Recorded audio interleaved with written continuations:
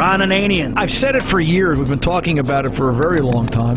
And it's something I felt, 20 years ago when I saw where computers were taking over cars, that there was going to be a shortage of mechanics. But now it's sort of sticking right in our face. We are all, by any practical definition of the words, foolproof and incapable of error. The Car Doctor. If you look nationally, it's 76,600 annually. And we're just talking about cars. I tried to narrow this down to the art because you can go all kinds of directions with mechanics. This is just the automotive technician who's working on family cars in the garage. I can see you're really upset about this. Welcome to the radio home of Ron Ananian, the Car Doctor. Since 1991, this is where car owners the world over turn to for their definitive opinion on automotive repair. If your mechanic's giving you a busy signal, pick up the phone and call in. The garage doors are open. But I am here to take your calls at 855-560-9900. And now, This mission is too important for me to allow you to jeopardize it. here's Ronnie. Hey, it's time to start your engines. Hello and welcome. Ron Ananian, the Car Doctor, here at 855-560-9900. The Car Doctor's 24/7 phone number, 855-560-9900. Call, leave a message. If there is no answer, and sometimes even if Tom's here, there is no answer, 855-560-9900 is a 24/7 phone number. Justifies and leaves a message, and Tom will call you back and put you in the next queue for the next live broadcast. We are live starting out on the radio network through our affiliate chain, Saturday afternoons 2 to 4 p.m. East Coast time here in the continental United States. I have to qualify all that now. It used to be a lot easier, 25, 26, 27.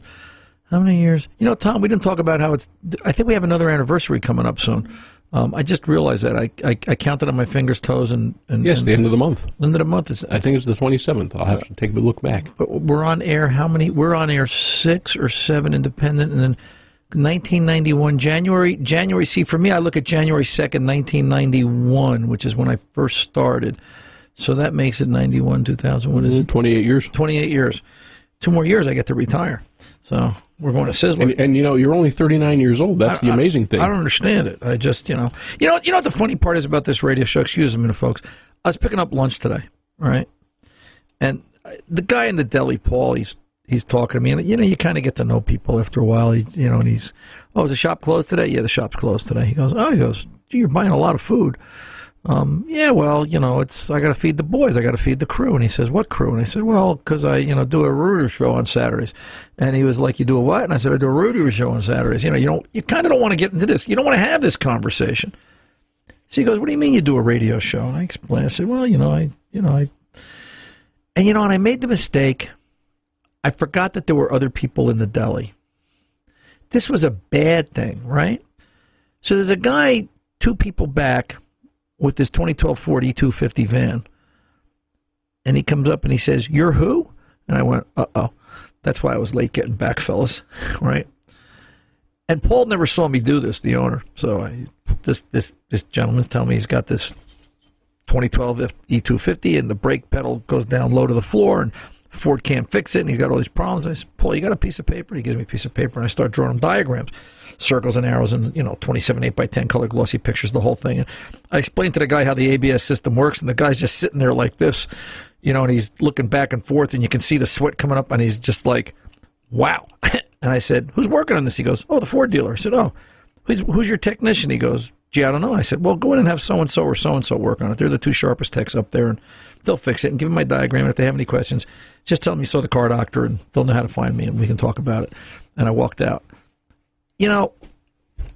When you do that, it's just like you can hear in the background, who was that masked man, right? You can hear, you can hear it going off in your head because the guy goes, wow, it really makes sense. This will fix the truck. It's only been 7 months, and that's when I almost tripped walking down the stairs, and that's why you guys almost didn't get lunch back today.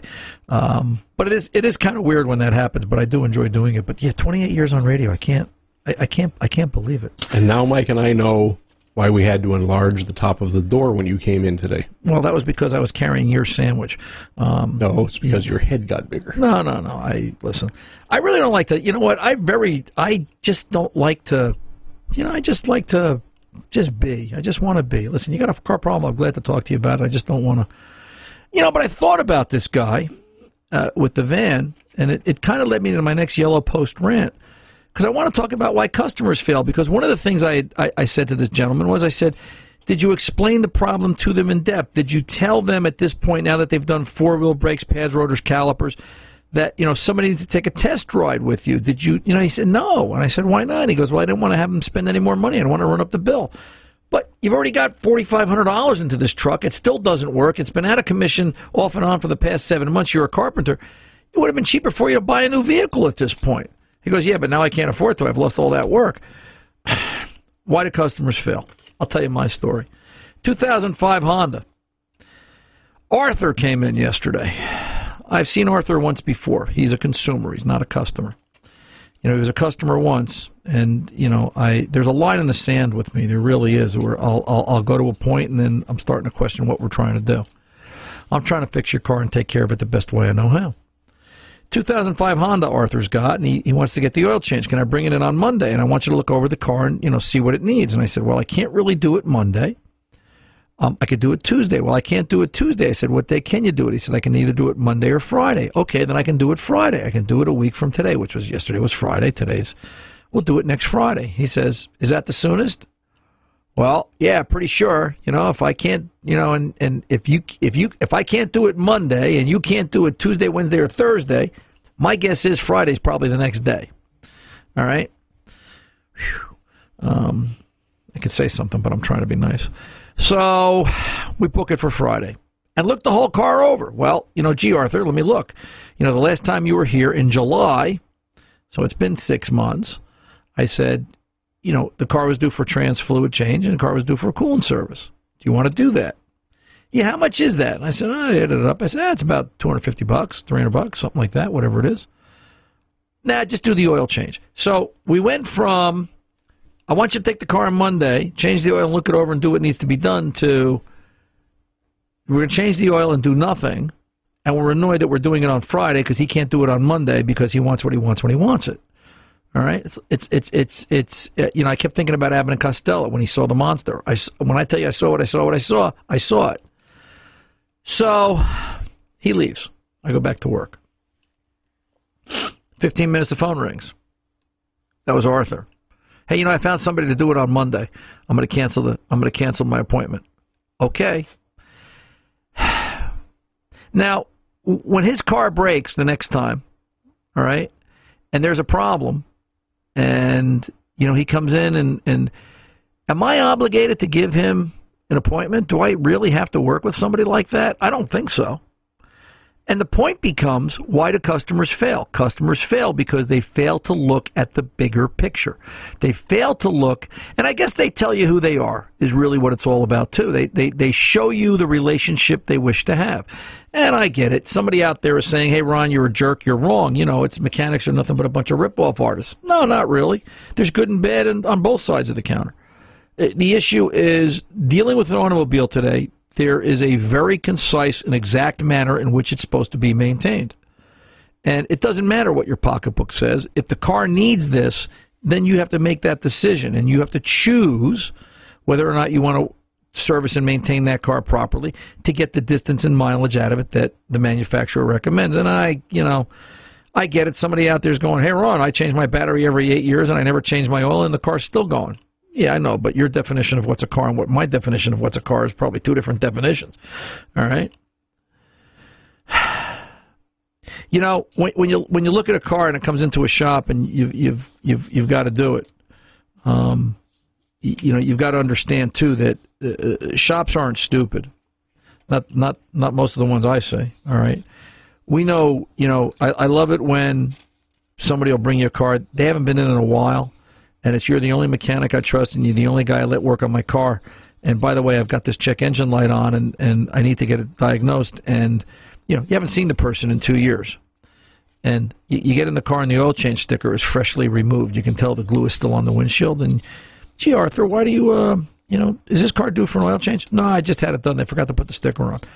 Because they went somewhere else. They've been going to somebody else. They were cheaper. They were quicker. They were faster. They had the appointment on Monday, and the person couldn't fix it, so then they bring it to you. Why do customers fail? I think it's a real timely topic. I think it's something that's got to get addressed. I think that and listen, free country. Last time I checked, until Trump builds the wall, and it's still, you've got to decide what you're looking for in a mechanic and what you're trying to achieve. And if it's speed and accuracy, if it's price, is it just overall how you were treated? But mechanics, the better ones, the smarter shops, are also looking for how the customers treat them. And after a while, it's going to come down to there's a shortage, and that's part of the issue why the guy couldn't get his oil change on Monday and to look the car over, because there's just too much other work going on. I don't know. Maybe it's me. Maybe customers fail because they're destined to fail, and maybe that's their lesson. Maybe it's me. Maybe I should have accommodated the guy and given up lunch on Monday and just done something different. I don't know, but it's an interesting thing that, you know what, it's a two-way street in terms of time. Time is the only thing that repair shops have to sell besides parts, and in that time is their knowledge and expertise. And how they handle it is a reflection on the shop as well as the customer. 855-560-9900, Ron Ananian, the Car Doctor. Cruising back right after this. Don't go away. Little GTO, you really looking fine. 3 deuces and a 4-speed and a 389. Need advice on how to maintain that classic GTO? Ron is the guy. 855-560-9900. Here's Ron. Hey, let's get on over and talk to Steve in Vermont. Steve, what's on your mind? Ron Ananian at your service, sir. Hi, Ron. Thanks for having me on. You're welcome. I'm just following up on a conversation you had last week with a listener regarding the Toyota rusty frame issue. Right, the truck frames, sure.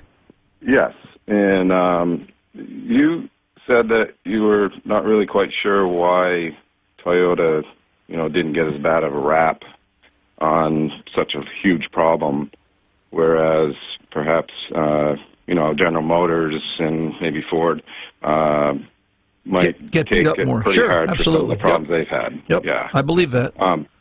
But my understanding, and I don't know everything there is to know about this, but my understanding is the way this whole thing with Toyota went down with these frames is that there was no recall, to my knowledge, no National Traffic Safety Administration recall or anything on these frames. Is that Toyota recognized that they had a problem with the frames. They stepped up.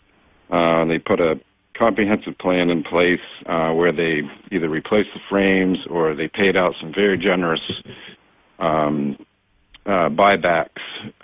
for the whole trucks. So I think that maybe one of the reasons why they didn't perhaps get such a bad rap on it is because they really stepped up and took care of it. Okay. I don't know if I think they stepped up, Steve. I think they did. They tried to. I believe, and I'd have to go back and research it, but I believe that some of the model years were recalled, and that led to the subsequent voluntary recall or the appearance of a voluntary recall by Toyota on the other parts. So here, let me give you a slightly different example, all right, okay, if I can. I've got a customer with a 2012 Toyota RAV4. It's got 93,000 gentle miles on it. Has the oil changed on a very regular basis, all right? Correct oil, good filter, the whole 9 yards. About a year ago, in the 82,000 mile mark, she started consuming oil. This is a little 12 RAV4 4-cylinder. She started having an oil consumption issue. And when she went back and talked to Toyota, they said, yep, that's right.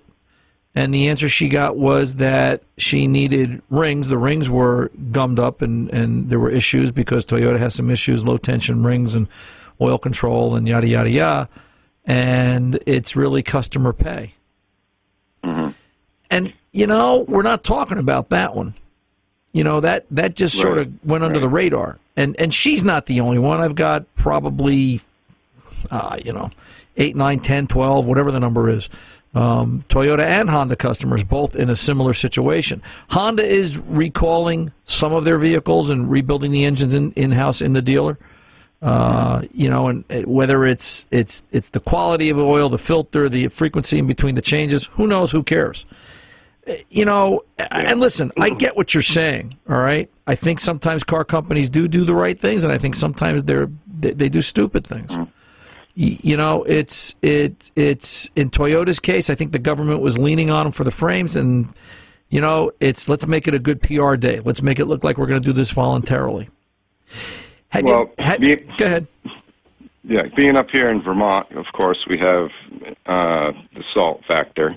And so I can tell you that my local Toyota dealer here in my town, when they started this whole thing, they had a field that was as big as a football field at least, full of trucks that people had turned in. Now, these were the ones that they bought back. Right.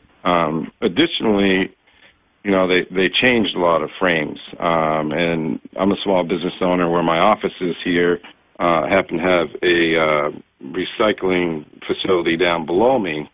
So I have seen hundreds of these Toyota frames, the rusted ones, going down to the recycling plant down here by my shop. And the thing that baffled me about this whole Toyota frame issue was how many years it went on. It seems as though they would continue to build trucks with bad frames. With bad frames, and continue to replace them. Yeah. You know, I didn't, that part of it I just don't understand, because it's been many, many years that they've done this. And it's kind of a related sidebar. In my business, I have, I don't know, I think we got about 18 GM pickups and vans, 3/4-ton vans, pickups, and things like that. Now, I've had 4 or 5 of those that I've had to pull off the road because the frames were bad on them. No other reason why I couldn't continue to run them, but up here in Vermont, once the frame is bad, they're not allowed to be patched. So we have to take them off the road. Right. How old were those? How old were those GM vehicles? 10, 11 years old. Right. How many miles on them? About? We are kind of a low mileage company. I'd say in that time frame, we've got about 110,000 on them. Yeah, it's not enough. Right, and I agree. GM should do something, right? GM should step up to the plate. And, you know, their argument is, well, you know, it's 11 years old. Yeah, right. Horse hockey. And it's in Vermont. And, right. Now, I don't know if this is true either, but someone told me that whoever made the frames for Toyota also made them for the small GMs, like the Canyons and those trucks. And I don't know if that's true. Yeah, I haven't heard that myself. You know, it's unfortunately, you know, and I'm a small businessman too outside of radio, and I try to do things, you know, both ethically and clearly and fairly, and I try to be fair to myself, and I try to be fair to the customer too. You know, but unfortunately in big business, they you know, it's dollars at a level that it's hard for guys like you and I to understand and relate to. And I think that's part of the issue, too. You know, when I come back, I'm going to let you go. Tom, or Steve, I'm sorry, you can listen to the rest of it. When I come back, I'll tell you a story about the 04 Suburban that, you know, kind of baffles me, too. It's sort of along the lines of these frames that are corroding. In any event, Steve, I appreciate the call. I'm Ron Ananian, the Car Doctor, 855-560-9900. We're back right after this. Don't go away.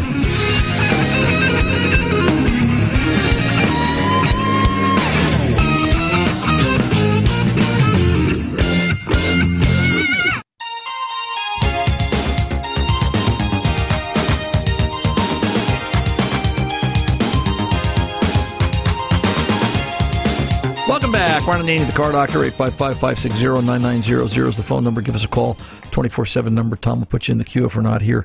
Leave a message and we'll get back to you. I got the mail today, and what the heck is this? This came to me from Ford. You know, dear Ron, hope you're loving your 2018 Explorer. And it's a little pull-out tab, comes out of an envelope, and it says, let's see, driving your new vehicle will even be more satisfying once you download Ford Pass.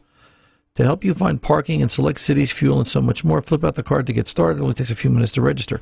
More technology, right? And let's see here. Download, register, done. Scan this CR code, activate your connection. Ford Pass. Amplify your ownership experience. Well, if the car works, I'll be thrilled. Schedule service appointments. Make car payments. Remotely unlock and start your vehicle. Now with voice commands through Ford Pass Alexa skill. Find, reserve, and pay for parking in select cities. The problem is it doesn't really tell you what to do after. I'm going to have to get a young person to show me this. Michael, what are you doing after the show today? We'll have to, you know, I'm going to hand this out to the boys in the control room. We'll get rid of that. You know, listen, because you look at that, right, and this is what kind of got me on this, right? I was reading a copy of Chevy Classics, last night. I brought this with me to the studio today. And it's an article about the Texas Nomad. And I realize I owe you guys a story about the Suburban. Give me a minute. So there's a guy in Texas. He's got the most beautiful Dusk Pearl Nomad, 57 two-door. The Nomad was in its final year as a two-door model, starting with the 58 model year. The Nomad became a top-of-the-line four-door and sold in far greater numbers. Only 6,103 57 Chevy Nomads were built. And it talks about how in the mid-1950s, General Motors, anybody want to guess how much of the car market General Motors had in the 50s? What do you think, Tom? 50%? Yeah, right on the mark. GM had 50% of the car market, which now I haven't looked lately, but the last time I looked a while, I think it was like under 18%. They've lost that much. And you've got to think there's more cars on the road now, right? To make it a bigger deal. But the article goes on, and I was just reading it for a second. It's like it takes you back. The 56 and 57 Chevrolet passenger car lines were built on the foundation of the 55, and significant restyling made the 57 model easily distinguishable from its predecessors. However, styling changes alone are not all Chevrolet had to offer for this model year. Chevrolet's chief engineer, Harry Barr, who wrote the foreword to the 57 Chevrolet Engineering Features Manual, I'd like to have some of this literature right now, right? I mean, this stuff would be neat to read. Okay, stated, new 283 cubic inch displacement engine, I'll take two. Let me get my mouth working. New 283 cubic inch displacement V8 engine. Wow, a V8. The Turbo Glide luxury automatic transmission, a fuel injection system of revolutionary design, and numerous chassis improvements are illustrative of the mechanical advances available to the customer in 1957. Whew. And think of how simple those cars were, or were they that simple to work on? All right? And you look at the computer cars today and you say, I don't know. It doesn't make sense, but just neat stuff. I love this magazine. It just takes you back to a very, very simple time. We were talking a little bit before the break to Steve up in Vermont about the Toyota frames rusting out. And you know what? The car companies there's just strange things that happen. My 04 Suburban, 2004 Suburban, I think it's just got about 64,000 miles on it. And, so think about 04. So was it 04, 14? The car's 16 years old, 17 years old, right? 04, it's just about 16 years old now. And, here's a car that's been pampered and washed more times than I can imagine and waxed. And, I mean, the first day we had it was 3 hours old. We were out, we washed it, and I waxed the whole truck. This truck has barely seen, I won't say never, but it's barely sees bad weather, wet weather, salt, corrosion, etc.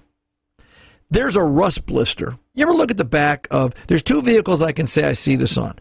Chevy Suburbans and Ford Explorers. All right? Foolishly, I bought an Explorer, but it's a little different body style. The older body styles, the 08s, the 09s, that body style. You ever look at that body style Explorer? Next time you're at a traffic light and you pull up behind it, look at the little plastic panel that's above the license plate. It's going to have a crack on the left side. They all do it. I don't know why, but they all do it. They all crack on the left side. I don't know if it's because you push the tailgate down and over time it just cracks the panel, but I see it on every one that I come across.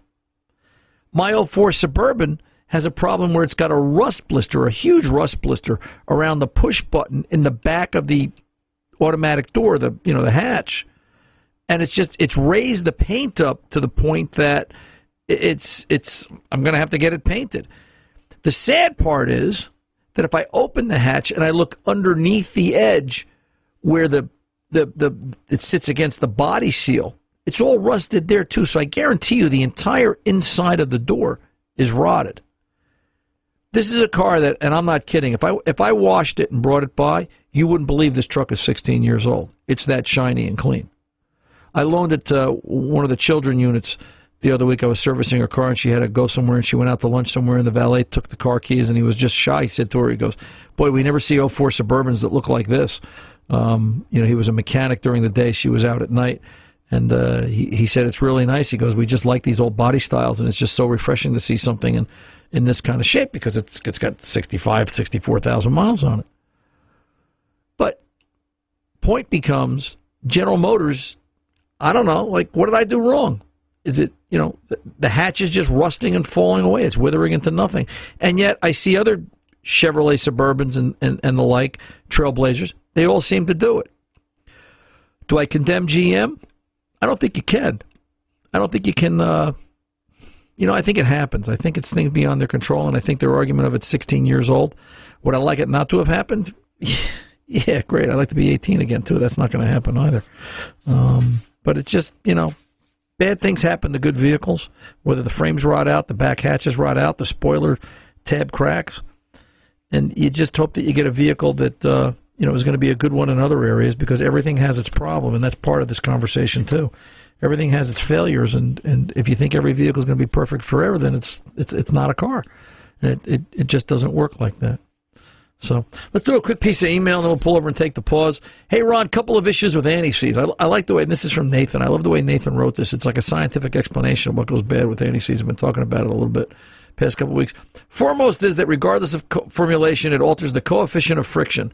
There's a fancy way of saying how it affects things sliding together between the two metal threaded surfaces. Basically, anti-seize acts of any sort will end up functioning incidentally as a lubricant between these surfaces. The classic silver anti-seize, usually made of a mixture of particles of glass and metal suspended in a heavy grease. A few drops of oil of any sort, grease, even thread-holding compounds like lactate, whose purpose is almost diametrically opposed to that of anti-seize, will serve to decrease the amount of torque required to achieve a given level of clamping force between surfaces. This is like being beat up by Webster's Dictionary, all right? This dramatically increases the risk of fastener or thread failure, as well as that of surface deformation, brake rotors warp, which is commonly caused by over-tightening lug nuts. In an application such as a wheel or axle bearing, this over-tightening can cause early failures. Well, yeah, I know that. We don't like anti-seize on lug nuts. Let me pull over and take the pause. I'll finish this when I come back. I'm Ron Ananian. Don't go away.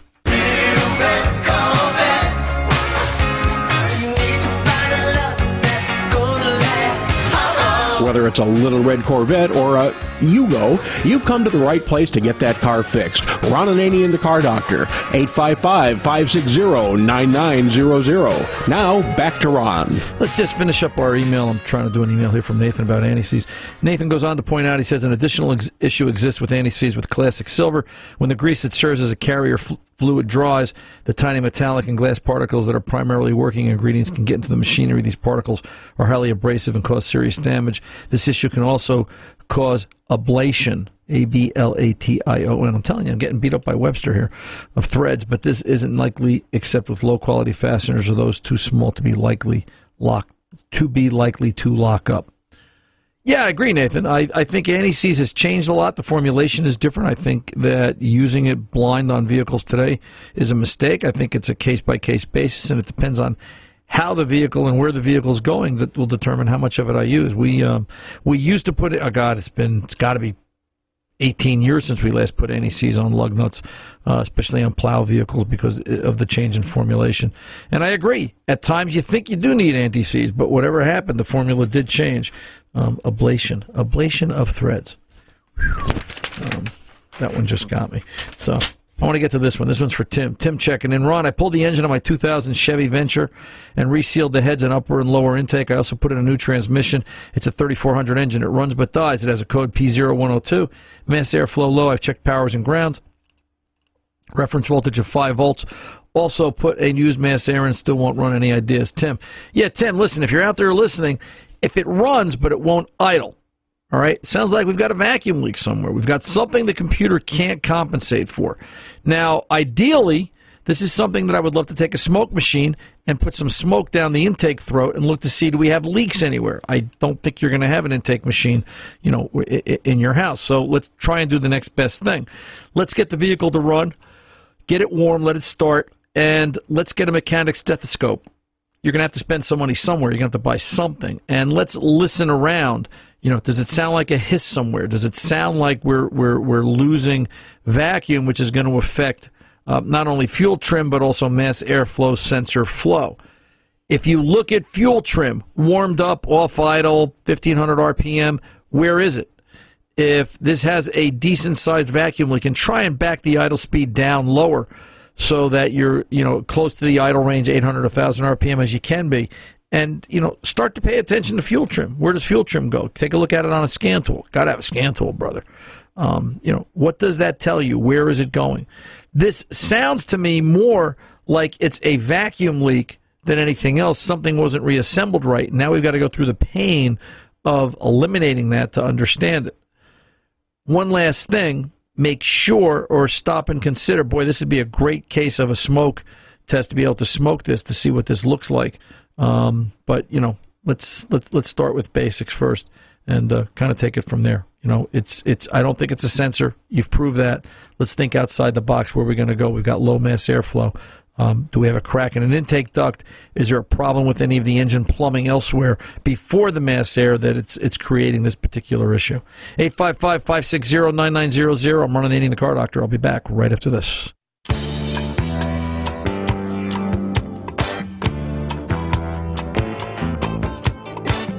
Hey, tons of email coming in. Ron Ananian, the Car Doctor. Let's see if we can clear up before we leave today. Hey, Ron, Happy New Year. I know this is not Berryman B12, but I thought you might want to know about this deal on Techron at half price from Advanced Auto Parts. I don't know if there are times you might prefer it. Micah from Maine. You know what, Micah? Yeah, listen, I think Techron's a decent fuel system cleaner. I really do. I don't think it's as good as Berryman. Okay, it doesn't matter the price. Maybe Advance is selling it cheap because, maybe there's a problem with, whatever. I don't want to get into that. If the question is there times I might prefer Techron versus Berryman? No, not really. I think, Berryman, I think Techron is more of a maintenance type of cleaner, where Berryman, to me, is a maintenance and problem solver, and I prefer to use Berryman regardless, just because it does a better job overall, and it's got some real good things in there. The HEST, the high energy solvent technology, is what sets Berryman apart from other fuel system cleaners like Techron. Remember what I say, okay? It's, fuel system cleaners are only as good as the company behind them and only as good as the engineering that make them. And I think Berryman right now is the leader of the pack. I think they've got the edge over everybody else, and they're constantly adapting and changing. And that's one of the things you've got to remember about Berryman. Is that the fuel that we're using today is different than the fuel that we were probably using 3 months ago, that we were using a year ago. And they've got to come up with different additives and different formulations of Berryman B12, as well as their other line of fuel system and cleaning products for around the car, around the shop. And that's what sets them apart. You're buying the engineering just as much as you're actually buying the physical product to allow it to adapt to changes of whatever it is it's working on. In Berryman's case, it's that of gasoline. Use the Berryman, Micah, regardless of the price. Remember, you get what you pay for. Folks over at Motorcraft are busy. I got this announcement and we talk about the PSN, and a lot of people say to me, hey, Ron, what's Motorcraft PSN? They don't really know. So, Ford Motorcraft, Ford Parts Motorcraft, and Omni Parts, they've got something called the Professional Service Network, or PSN. The PSN from Ford Motorcraft and Omnicraft is all about service centers, independent repair shops that are using Ford Motorcraft or Omnicraft parts that, have a bunch of things available to them, to help them compete and provide a better repair experience. They've now made some changes where they're going to help repair shops acquire Identifix and other information systems. They're going to provide discounts on, repair shop software, on their Rotunda software, Dell computer discounts, Hewlett-Packard discounts. All courtesy of the folks, and they're arranging this program, Ford Parts, Motorcraft, Omnicraft, and it comes back to they're really working hard to build a better independent repair shop. Which, you think about it, they're working hard to build a better independent repair shop experience for both the consumer and the repair shop, and make sure that vehicle you drive, whether it's a Ford product or anything else, out on the road, GM, Chrysler, Toyota, Honda, etc., using Omnicraft. So I think it's a heck of a step forward for Ford in that they're continuing to expand the professional service of the PSN network. More information at FordPSN.com, to talk about it. Now they're creating a separate elite membership versus a standard membership, so that as repair shops grow, they can take advantage of more programs. So we thank the guys from Ford PSN for that, FordPSN.com. Gee, I didn't get to my last email. I wanted to read this email from Michael about the 98 Sienna that called in. We were going to talk about servicing it and some of his ideas. It's interesting. You talk to somebody from Texas, right away they tell you, hey, it's not a bad deal. Just put $3,000-$4,000 in the car, driving another 200,000 miles. That's what we do down here Texas way. God bless the Texans, right? God bless Texas. I think that's the way that works. And until the next time, I want to remind each and every one of you that I'm Ron Ananian, the Car Doctor. Good mechanics aren't expensive. They're priceless. See ya.